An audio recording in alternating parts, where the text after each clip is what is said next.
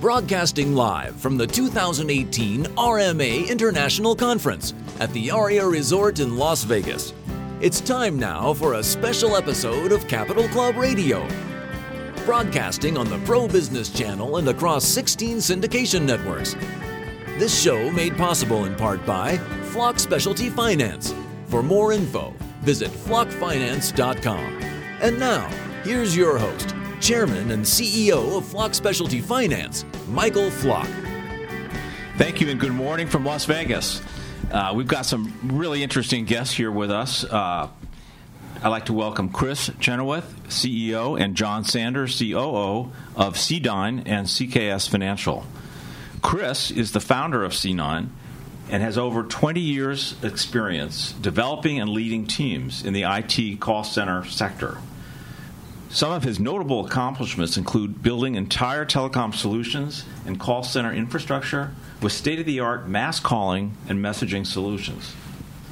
Chris believes that C9's proprietary technology has a distinct technological advantage over its competition.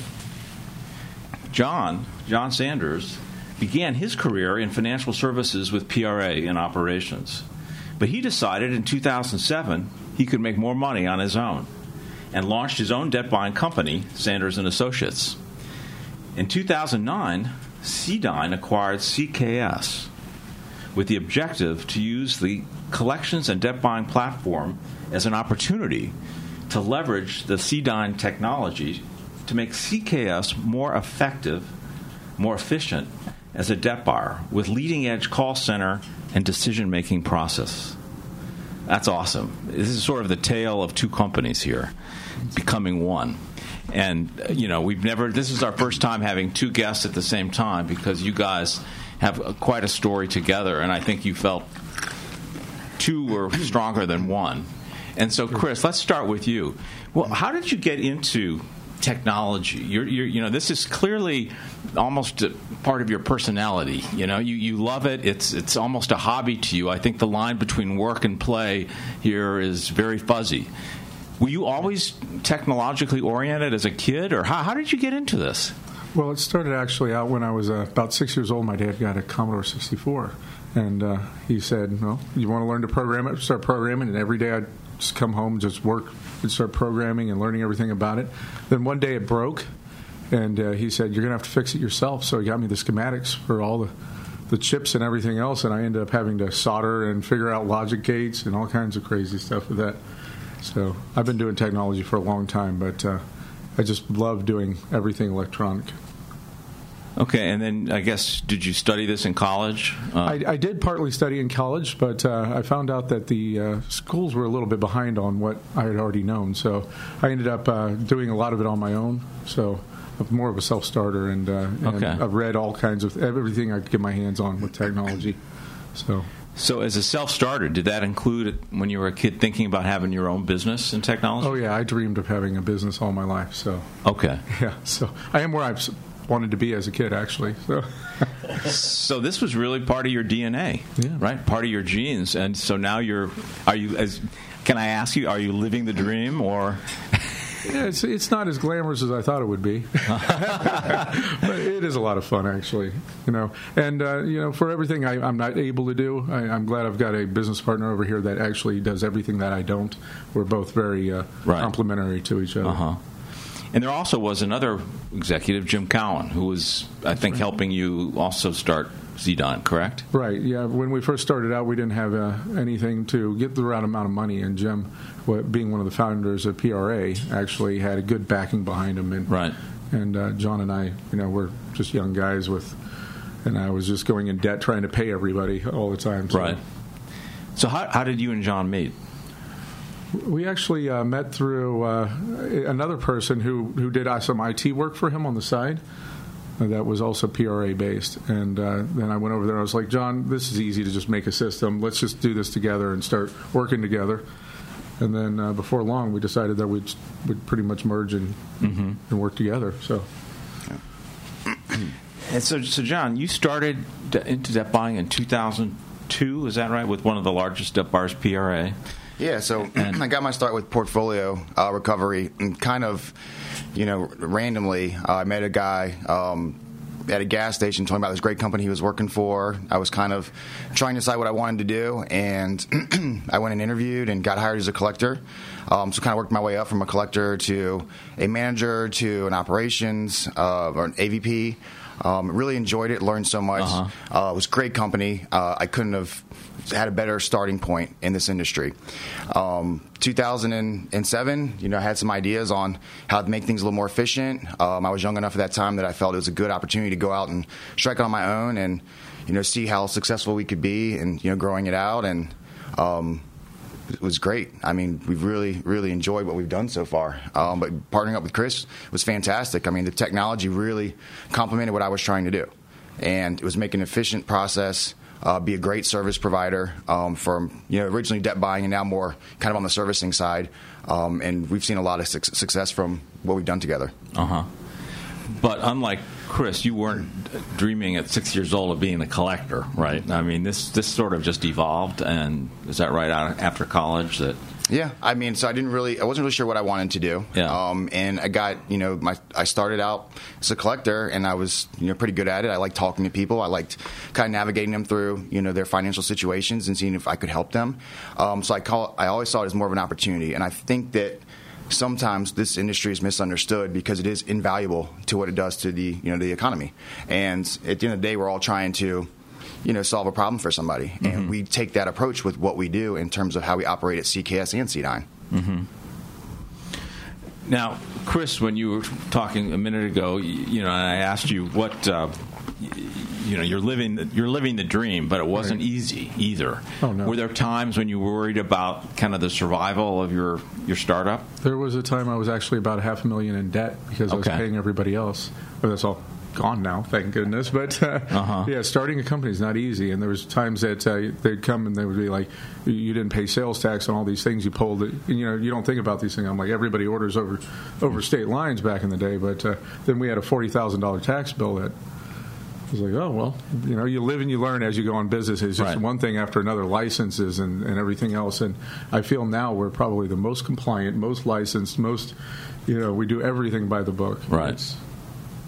I think it's helpful. And as you were building the business, Chris, were you married and had kids then?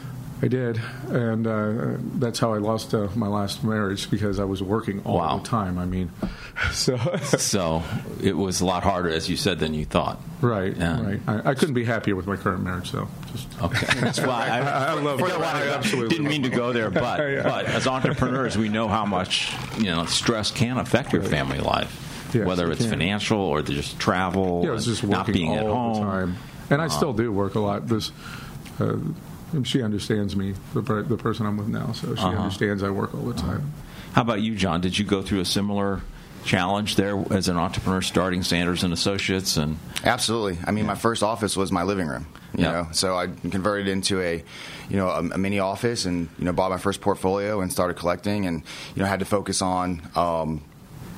States where licenses wasn't required initially. And then as I grew, I had to start licensing each state in order for me to buy in those states and collect. And then trying to find an office and then, print my own checks to take to the bank in deposits. There was no automation for me. There was no, credit card processing or ACH. It was all done on paper check with microtoner. And, it was all me originally. That was for probably the first 6 months. And I got a small office, brought on, 5 or 6 collectors, and then, started partnering up with Chris on, hey, I need some efficiencies. I got some ideas, some notes I had been jotting down over my, kind of career at PRA. And then as I started out on my own, where I was making some mistakes, where I saw opportunities.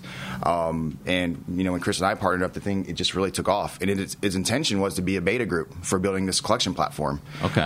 But we ended up being so successful in, our collections and our performance and efficiency, and that we had a lot of groups who were placed with us that we were their number one agency. So we kind of decided at that point we just continued to grow, and that's what we've done. And we're continuing to focus on technology and efficiency, multi-channel communications, how to enhance processes, take some of the manual aspects out of them, and that's really what we've done. And we have a lot to still accomplish, but we have a great vision, and we're heading down a good path. Now, when you started Sanders and Associates, were you married? Did you have a family then? Yes. Did you have? Was it stressful for the family and your wife? Well, fortunately for me, my wife is in the industry, so she appreciates the work and the time. Oh, that's a big plus. Yeah. So she kind of can appreciate the time that you need to spend, in this industry. I mean, if I was putting in 60-hour work weeks, she was putting in 70-hour work weeks. So okay. Yeah. So she, fortunately for me, she understood. Right, and I think she's still working with you at CKS, correct? Recently, yes. Yeah, recently, she came on board to kind of help us grow the operations side, kind of manage that as we focus more on driving the technology growth on our technology company, as well as the business develelment side. Yeah, so, in a sense, it's still a family business. Yeah, we both have wives that work really hard. Yours does too? Yeah, they're brilliant. They're smart. So she understands the business and very sensitive to the importance of you spending time on the job. Yeah. So, yeah. Of course, Chris, with you, though, it's almost, it's a hobby, too, right? It's your passion, and, it's all part of your... Technology side, I do. I'll do things that, technology-wise at home. That's just because I love doing it. Yeah. I sit there and mess with circuit boards and all. Well, that's another common theme. I think it's the same for John, right? I mean, it's your passion. And now, you mentioned vision. Let's talk about CDYNE software. And prior to the interview today, I read up a little bit about it, and I realized that CDYNE serves a variety of industries, not just collections. So that's right. Yeah. And I read that UPS and the Ohio State Police use your software for purposes that have nothing to do with collections. I read that code from CDYNE alerts towns of impending tornadoes and sends reminders for dentist appointments in Washington. That's true, yeah. We send over 1 billion text messages a year right now, and we're actually growing. And that's all appointment reminders and all kinds of different stuff. It's also benefited our beta collection agency because they have the lowest cost phones and messaging you could possibly have for a company. So, I mean, So is that the connection then with collections? Because my next question was, how did you get into collections then? Why collections versus these other verticals that CDYNE is supporting?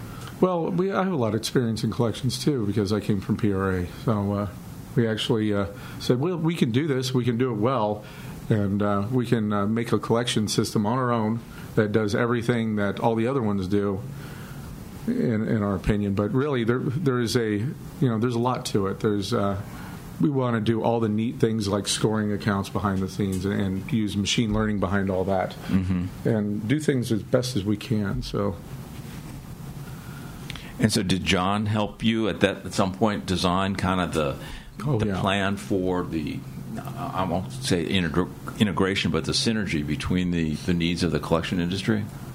Yeah, absolutely. So, the way we, looked at it was I would identify a problem, okay, just in a daily, use case scenario. For example, my floor spends X amount of their productivity a month on recovering broken promises, right? They put a lot of effort into just getting the initial payment arrangement. To have to continuously follow up on broken promises it's unproductive time for us.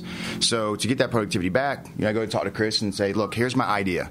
Here's how I think we can be more efficient. And you can use different, automated channels or scripts through email or text as long as you have consent, which we get at the, the initiation of the payment plan through our Reg E solution. And now the broken promises are being automated and serviced, to the consumer by a different channel. So that's reducing my collector's, work time on a non-productive, in my opinion, productive scenario. Yeah, Penny is a lot cheaper than somebody's time.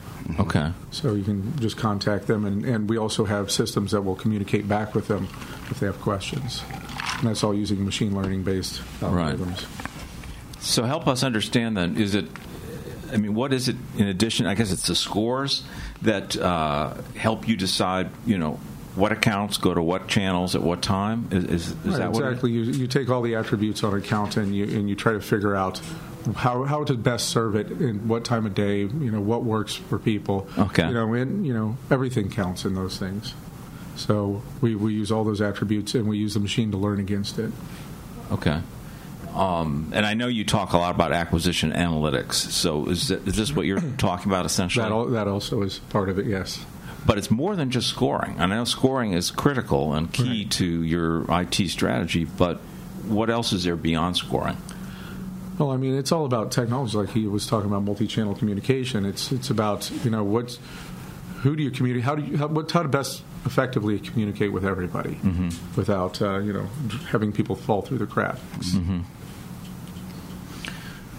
So, to summarize on how CDINE uses technology, it's both for, I guess, underwriting, projecting liquidations, and at the same time determining what the optimal service plan is. Is that Absolutely, it, essentially? Yeah, that's essentially it. I mean, at the end of the day, we're all trying to determine what's the best, time to contact this consumer through what channel. And we're all trying to figure that out. And with machine learning, it's ongoing. It's constantly learning. So, we evolve over time. And we think, as we continue to progress and monitor what we're doing and all the recordings that we're tracking and logging, we're going to become more and more efficient and really reduce our cost of collection, which is our goal. But again, we want to also be able to communicate with consumers when it's convenient for them. There might be, a consumer who on Sundays only watches football. So he's not going to answer his phone. But he may be willing to look at his text and respond to his text because it's not so intrusive. So those are the type of scenarios we're trying to develop and put in place. And there's a lot of groups out there in the industry now who are doing some things that I think are really good. There's one in particular that focuses on email. I think it's great. However, it's one channel. Right. And that's not a total solution. So what we're trying to do is find the total solution. That's right. So do you anticipate text then and email, though, kind of overtaking phone calls over time? Is that... Well, it's definitely very cost effective. Okay. So even so, it's cheaper than a call. Right. Absolutely. Yeah. So even so, it's cheaper than sending a letter too. Right. Right. So I mean, we could send at least 20 texts before it starts to become cost prohibitive at that point. But. And the important thing is establishing consent. I mean, that's the big deal. You can't do any of this without consent. So we do a lot of it through, we get when our payment arrangements are set up. And that's kind of the starting point. We have some other things that we're doing that, are getting us consent, without, initiating that initial communication by text or email, because we're very conservative there. And with some of the groups we're working with, some of the financial institutions, they're very conservative as well. So nobody wants to, be the use case, or the example on, testing the legalities of it. So, we're making sure we're cautious, and we're trying to use our best judgment on how we communicate with the consumers. Right. So right now, this technology is proprietary. So you have no desire to, plan to market the technology, but rather market the service. Is that right? We do market parts of the technology, so like scoring engines, and we actually built a PBX all in-house, from scratch, actually. Right. So it allows us to do the transcription of the voice real time, the sentiment analysis, whether people are angry on the call or not angry, all real time. Okay. So. And the best part of that is we have the two-channel communication. When somebody's talking on one side, it's analyzing, and then it's also analyzing on the way back. So there can be hits for the compliance department that say, listen, we have a problem with this call. Let's go ahead and check it out. And, it's brought lawsuits way down because we're able to keep track of everything pretty much real time now. Well, I wouldn't say lawsuits, more so complaints. Thank you, John. But, and the challenge there, and I think this is true with any agency, is, you can do your best to, monitor or have a quality assurance rep, your agents, regularly, but to do them all at the same time is very challenging. Right. So you need some sort of detection software that's going to let you know real time. This call is getting a little bit above, whatever our range is we consider for, your voice volume, and flags it real time. I mean, that's what you're looking for. It's almost like you have a compliance agent for every single person out there that's listening. Right. Because right now that's impossible. So it's been how many years then since you guys merged? What was it? 2009. 2009. Yep. So let's say roughly 9 years. How has the journey been? What was it? As you expected, or were there some surprises along the way? It's been a bumpy ride some of the way, but it's really starting to progress the way we kind of envisioned it initially. I think us kind of taking control of the company with as we bought out our partner and former CEO has allowed us to kind of really realize our vision and drive it. Obviously with me being an operator and Chris being IT, we have a difference of opinions on how certain things should be. Right. It's tough to ask Chris to build an interface when he's not the end user. So we have those conversations quite often, and sometimes there's a disagreement or a difference in opinion. Yep. But we always work through it for the better of the overall product or project. Right. That's right. It's I have never been a collector, but I did build collection systems over at PRA, so that kind of helped. And then we've been working on this collection system for years now. So, Chris, do you defer to John then on these issues of end user friendliness, let's say, or sometimes? I mean, the other part of it is that I always want to be different. I want us to be doing something different than the industry standard. And, right. And John definitely goes, this is how everybody else is doing it, and we should try to do it, this way. I'm like, well, let's think outside the box sometimes. And sometimes he agrees with, sometimes he doesn't. We work it out, though. So, what are some examples of being different? It's actually been a while since we've had any issues like that, but maybe like how we score counts, how we serve counts, really, because we're testing out beta algorithms all the time to serve accounts, and John's like, hey, today we need to make this much money. Do it the old way if you have to. But I'm like, well, we have to test out this new algorithm because in the end it'll make us tons of money, right? But we also trying to make money for all our investors and everything else too, right? And then we end up negotiating, like, all right, I'll give you 10 seats, as a beta group, right. But not the entire floor. I mean, we'll do things like that. Like, I can't take down my entire floor on testing, but hey, I got a group here that I think is a good control group, and we'll use them. Yeah, a good example of that right now, we actually have people testing a brand new phone that's on the browser in order to upgrade the quality and everything else, and we can't put all the agents on it because what if they're having issues?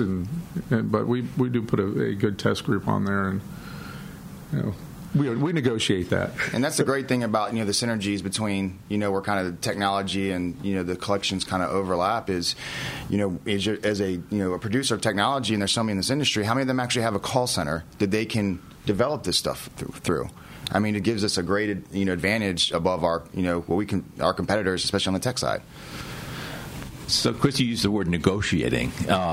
Is that kind of, in essence, the decision-making process at CDYNE and CKS, or do you have like an investment committee that reviews either investments in debt buying or investments in technology, or how does it work? Or is it just you guys are friends, you work together a long time, and you negotiate it and it slug depends it on out? if it'll pack the bottom line, right? Yeah. So it's all about if they're going to make their numbers for the month, things like that. So they still need to make their numbers within reason. Right. I realize sometimes we'll put out a product and it'll cause some heartache on the side. People got to work extra hours in order to do it. I had my entire IT staff working an entire weekend away fixing issues that they ended up creating because we're testing these things out there. And that way, when we send this out to production people in the real world, they're not going through the issues anymore. Right. I mean, it's already been pretty tried by the time it's been through our agency. So when you put the two companies together in 2009, did you guys have an organizational strategy or a plan to kind of leverage the synergies between the two groups? So. We wanted to make collections extremely, technical. This account gets served to you for a purpose. And not you just cherry picking through a queue. Right. So that was one of our goals is, we actually don't have queues, for instance. We actually serve them the account that we think they should be doing at that time, at that place. Okay. Based off what we think they should get. So that's one of the principles of the company? Okay. The right time, the right channel, the right place. Yep. Right. A lot of them would just work by these little cues and think, oh, well, I want this account because I think this is perfect for me. Okay. It's a feeling base for them, right? And which we call cherry picking. So if you left it to most agents, they would cherry pick through their queues. Okay. Right? We take that ability away. So they don't have a work list or queue they can go to on their own. Okay. We are driving everything that goes to them behind the scenes. No, some of them are really good at cherry picking, and we took their notes. Like, what makes you think this account's great? Right. Oh, so that's actually input then. Yes. Right. Yes. Enhance and refine the scoring. Right. Why do you want to get through this account too fast? I mean, we think it's a good account. Why don't you? But, some reps are really, really good at it. So has there been like a cultural synergy, too, between the two companies, or is the culture always the same? Have you ever thought about it? Because it sounds like you guys share a lot of the same values, and that kind of drives the culture. Is there a culture to the CDYNE, CKS businesses or not? I mean, obviously it's a little bit different when you have a production environment, where they're making phone calls all day, and you have a creative environment. So there's a little bit of a difference there. But in terms of, company, communication, they all work together. they all take feedback from what the production group is doing, and then the developers take that information, they run with it, they ask them our operations team and our managers what do you think about this, and we kind of evolve that way. Okay, so it sounds like there's a lot of openness, transparency, debating, negotiating. There are some differences when you talk about the creative versus production sometimes, like how many hours they should be doing this or whatever else, and mixing that all together can be challenging at times. Okay. Was there a change in culture or decision making after you bought out Jim? Yeah, I think so. Yeah. Do you care to comment, or? Well, in all fairness, Jim, he was in the industry probably 40 years.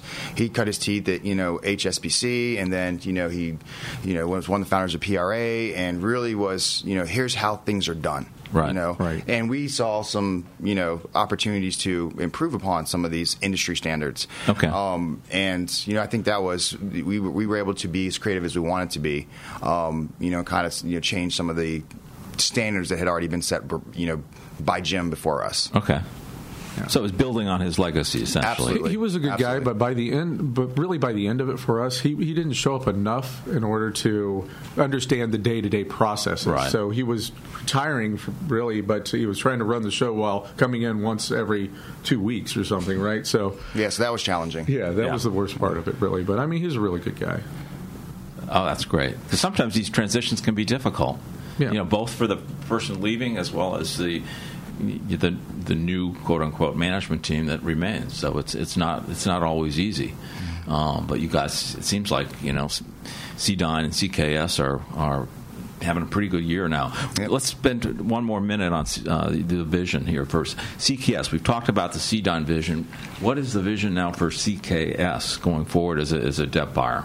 Okay, well, the debt buying is kind of a small part of what we do. We're really, at the end of the day, a service provider, and we want to bring the best platform to everybody who's out there. We want to give them a low-cost solution that's efficient, that's compliant, that they know when I turn my customer base over to CKS, they're going to be cared for. Mm-hmm. They're going to take care of them. This is a consumer we could potentially try and originate a loan to again in the future. We want them to have a good opinion of us. So that's what we're really trying to focus, is just being a best-in-class provider. So growing the servicing business is just as important, you're saying, as absolutely. Growing your debt buying business. Yeah, absolutely. Yeah.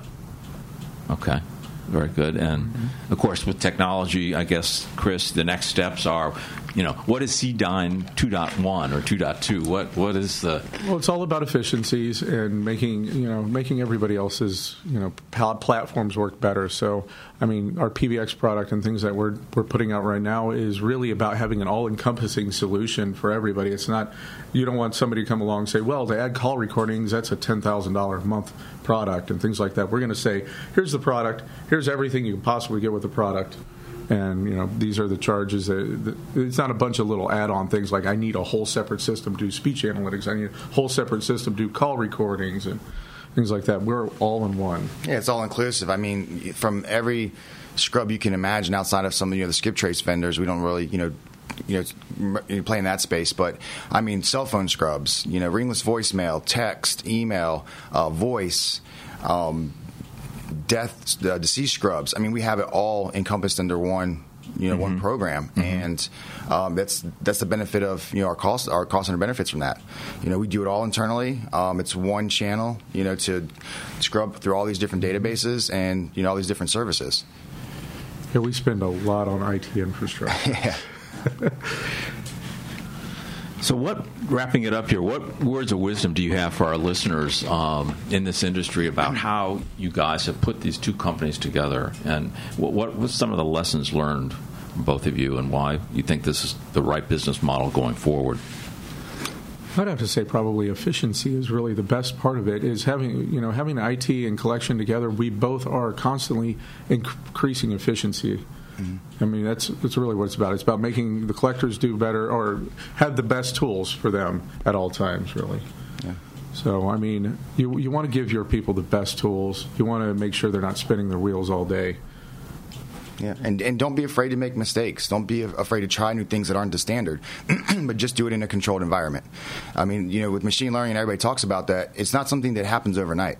The data has to grow. It has to, teach itself, and that takes time. So at the end of the day, we can all be efficient, but don't be afraid to take some chances. Yeah, I think it's funny when somebody, you get this brand new company that comes out and we're doing machine learning on this. Machine learning is based off historical data. So a brand new company is not going to have a bunch of historical data.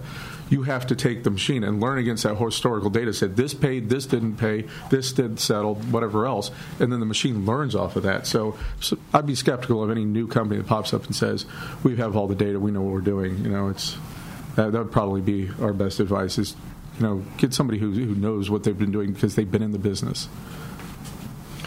Wow, this is exciting. So essentially what you two are saying is it's the machine learning it's an automated learning process which has to be done over time to do it properly because you need a certain depth, I guess, and breadth of data analytics for the company to continually ongoing refine its operational and technology processes. And another thing you need to do is be able to remove out skewed data, which, example, let's say you have a Virginia collection agency and they mostly collected Virginia accounts.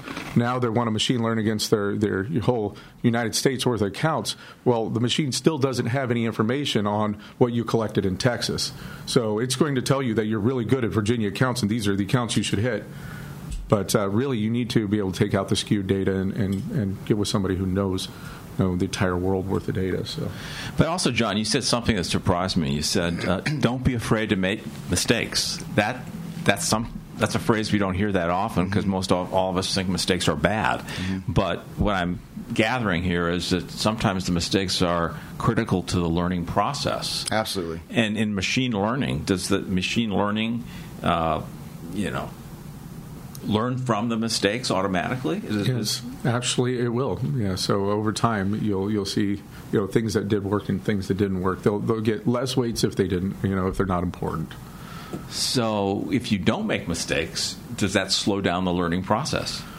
Well, you have to make mistakes because otherwise, the machine can't learn from them either. So okay, so mistakes then, I guess, in a controlled environment are a good thing. Right. Is that a fair conclusion? Okay. Yeah, absolutely. Wow. Mistakes are a good thing. Yeah. That's one of the lessons learned from these two entrepreneurs here. Well, I just want to thank both of you, Chris and John, for this half-hour interview, a tale of two companies, but now operating as one that blends the contact center operational expertise with the analytics and machine-based decision science. This is an awesome story, and I think we're probably still in the first chapter, and I can't wait to read the book that someday I know you guys are going to write about how you guys are leading, both in collections, operations, and technology. I think you guys are real pioneers in this, and it's been a pleasure having this conversation with you this morning. Likewise, and thanks for having us. Thank you. Absolutely. We want to thank you for listening to this special episode of Capital Club Radio with your host, Michael Flock, and his guest, live from the 2018 RMA International Conference at the Aria Resort in Las Vegas. Made possible in part by Flock Specialty Finance, more than a transaction. For more info, visit flockfinance.com. To listen to a rebroadcast and more episodes, visit capitalclubradio.com.